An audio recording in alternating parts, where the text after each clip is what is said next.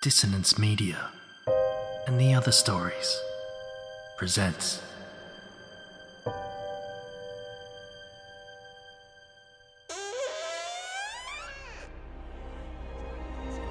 Step into the abyss of After the Gloaming, a gothic fiction podcast that delves into the depths of human emotion.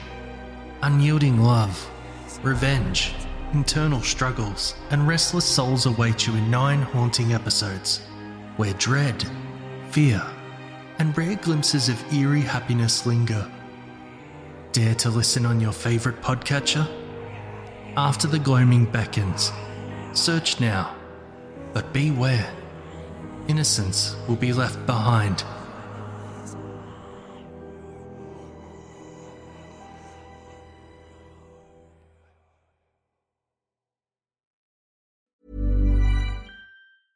Life is full of awesome what-ifs, and some not so much, like unexpected medical costs. That's why United Healthcare provides Health Protector Guard fixed indemnity insurance plans to supplement your primary plan and help manage out-of-pocket costs. Learn more at uh1.com.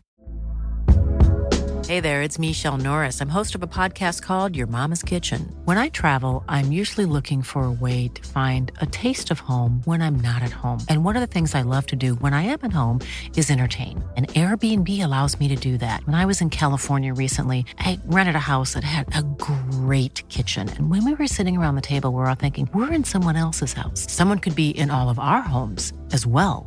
If you have a home, but you're not always at home, you have an Airbnb. Your home might be worth more than you think. Find out how much at airbnb.com/host. These aren't the stories your mother told you. No, these are the other stories.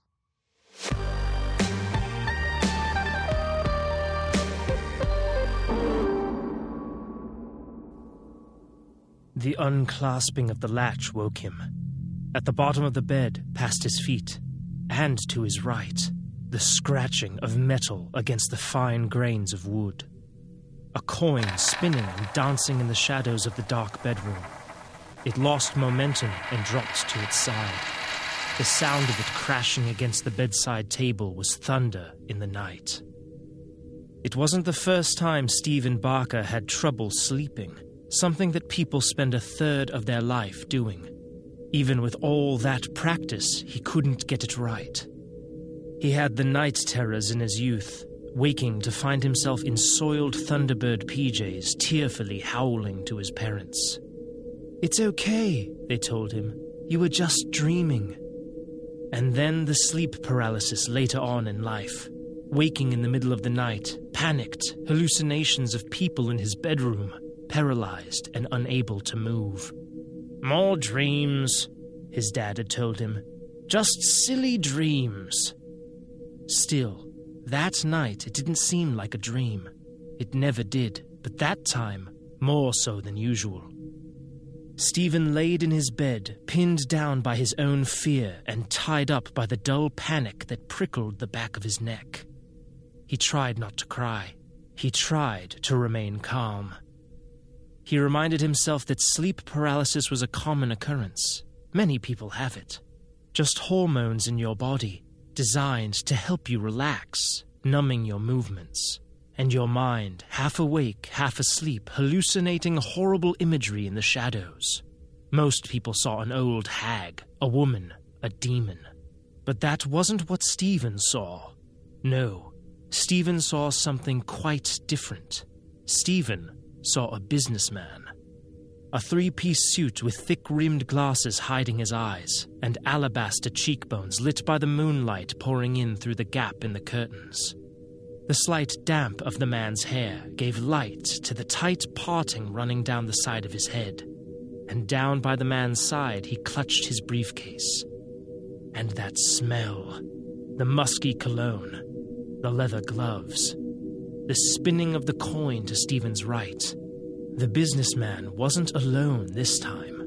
There was a second person to his right, a presence in the dark that Stephen couldn't turn his head to see. He tried to scream, but nothing came out. He tried to lift his left hand, just enough to touch his sleeping wife, just enough to wake her. He tried to force his body to move, but he was trapped, and the weight on his chest, holding him down, grew heavier. His breathing became forced. He tried his fingers. Just to wiggle them would be a start, but they lay motionless and dead. The presence to his right picked up another coin, spun it. It danced in Stephen's ear before slamming against the bedside table. The presence ran the coin across the table, scratching the surface until it dropped off the end and into his hand. "Wake up," Stephen thought. "Just fucking wake up!" And the briefcase, now open on the foot of the bed. Unable to look elsewhere, Stephen was forced to watch as the businessman readjusted his glasses, picked up some paperwork from the briefcase, and leafed through it. Stephen tried to speak again. This time he managed a whimper. It was enough to stop the presence spinning coins. He felt it lean down over him. The smell of its musk stung the back of his throat. Its breath tickled his ear. "Oh!" Stephen managed. More of a wheeze than a word, but enough to make the businessman take note. His beady eyes now poked through his glasses. "Hello," the businessman said, the quiet, concentrated voice of a strict professional. "I'm very sorry to disturb you." "Help!" Stephen felt the presence move away from him, back to his side, looking down at him. "Please, Mr. Barker, we'd sincerely appreciate it if you were to keep things professional here. We wouldn't want things to get unprofessional." The businessman checked his watch before nodding to the presence on his right. "You see, Mr. Barker, we do hate to barge into your home at this hour, but this is the only time we can operate in this manner, to operate between the worlds, you see." Stephen felt a twitch in his finger. Nothing big, just enough. He might be waking up. A little more, and he might be able to nudge his wife. "Please, Mr. Barker, if you do that one more time, I will have to ask my associate here to get unprofessional." Sweat dripped down his brow and tickled his eyes. The businessman took a step forward, revealing a little more of his hidden details. A prominent nose that jutted out of his face, the hair perfectly gelled and parted. "I have to tell you, we take no pleasure in doing what we need to do on this night. I, for one, am a man of peace, but as our business grows, we need to find new avenues of distribution. And as me and my associates who deal in the, shall we say, unsavory side of life have saturated our current location, we're now looking to make headways into this side of the wall. Into your room, shall we say. But we can't go about business." He stopped, looked to the unseen figure on Stephen's right. "Yes, carry on, carry on." The presence to his right began to move. The sound of the man tightening his gloves, popping his knuckles. His gloved hand landed on Stephen's mouth, prying it open. The caustic smell of the man's gloves made Stephen gag. "We can't go about business if people are asking about us, who we are, where we're from, so we've developed a way to proceed without raising any suspicions. We believe good business is all about slow, steady growth. Unfortunately for you, this, well..." He nodded again, and the presence to his right shoved something into Stephen's open mouth. It was dry and rough against his tongue. A flannel, slotted into his mouth and filling out the gaps and crevices, the leather hand fingering the fabric further into his mouth. Stephen whined and cried and did his best to move, to cough, to do anything. If only his wife could wake him. The fingers pushed further. Through the shadows of the arms above his head, he saw the businessman, checking his watch again, before looking back to him, his eyes now piercing through those clear lenses. He smiled now. A job well done. "You will play a very large part in our expansion, Mr. Barker. A very large part indeed." Stephen cried as the flannel found its way past his tonsils, into the meat of his throat. His body writhed and convulsed, but the presence pushed the flannel further still. It shoved the thing down with the impatient force of a man trying to get his job done as quickly as possible. He pushed further, and Stephen felt the windpipe and his throat scratching and expanding and tearing. The presence finally let him alone and walked over to the businessman. Unable to do much but cry and suffocate, Stephen thought of his parents. His lungs strained and his heart pounded. As lights filled his vision, he saw the presence, finally in view, standing in the moonlight, with an all-too-familiar face. "Slow, steady growth," the other Stephen said as he looked over to him, tightening his gloves. Slow and steady growth.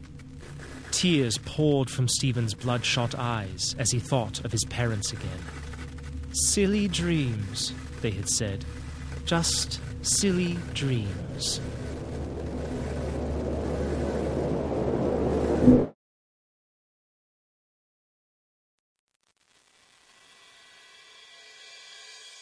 I hope you enjoyed this episode of The Other Stories. The Businessman at the End of My Bed was written by Luke Condor, me, narrated by Ian McEwen, with music by Tom Robson. For more information and even a free book, head over to www.hawkandcleaver.com. Or if you'd like to support the show, we've just launched a Patreon campaign at patreon.com/hawkandcleaver. There you'll be able to support the show from as little as $1 a month, get your greasy fingers on a quarterly collected print edition of The Other Stories, and even suggest story ideas or be featured in the story itself. So,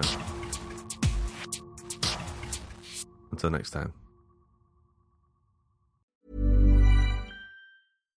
When you make decisions for your company, you look for the no-brainers. And if you have a lot of mailing to do, Stamps.com is the ultimate no-brainer. It streamlines your processes to make your business more efficient, which makes you less busy. Mail checks, invoices, legal documents, and everything you need to keep your business running with Stamps.com.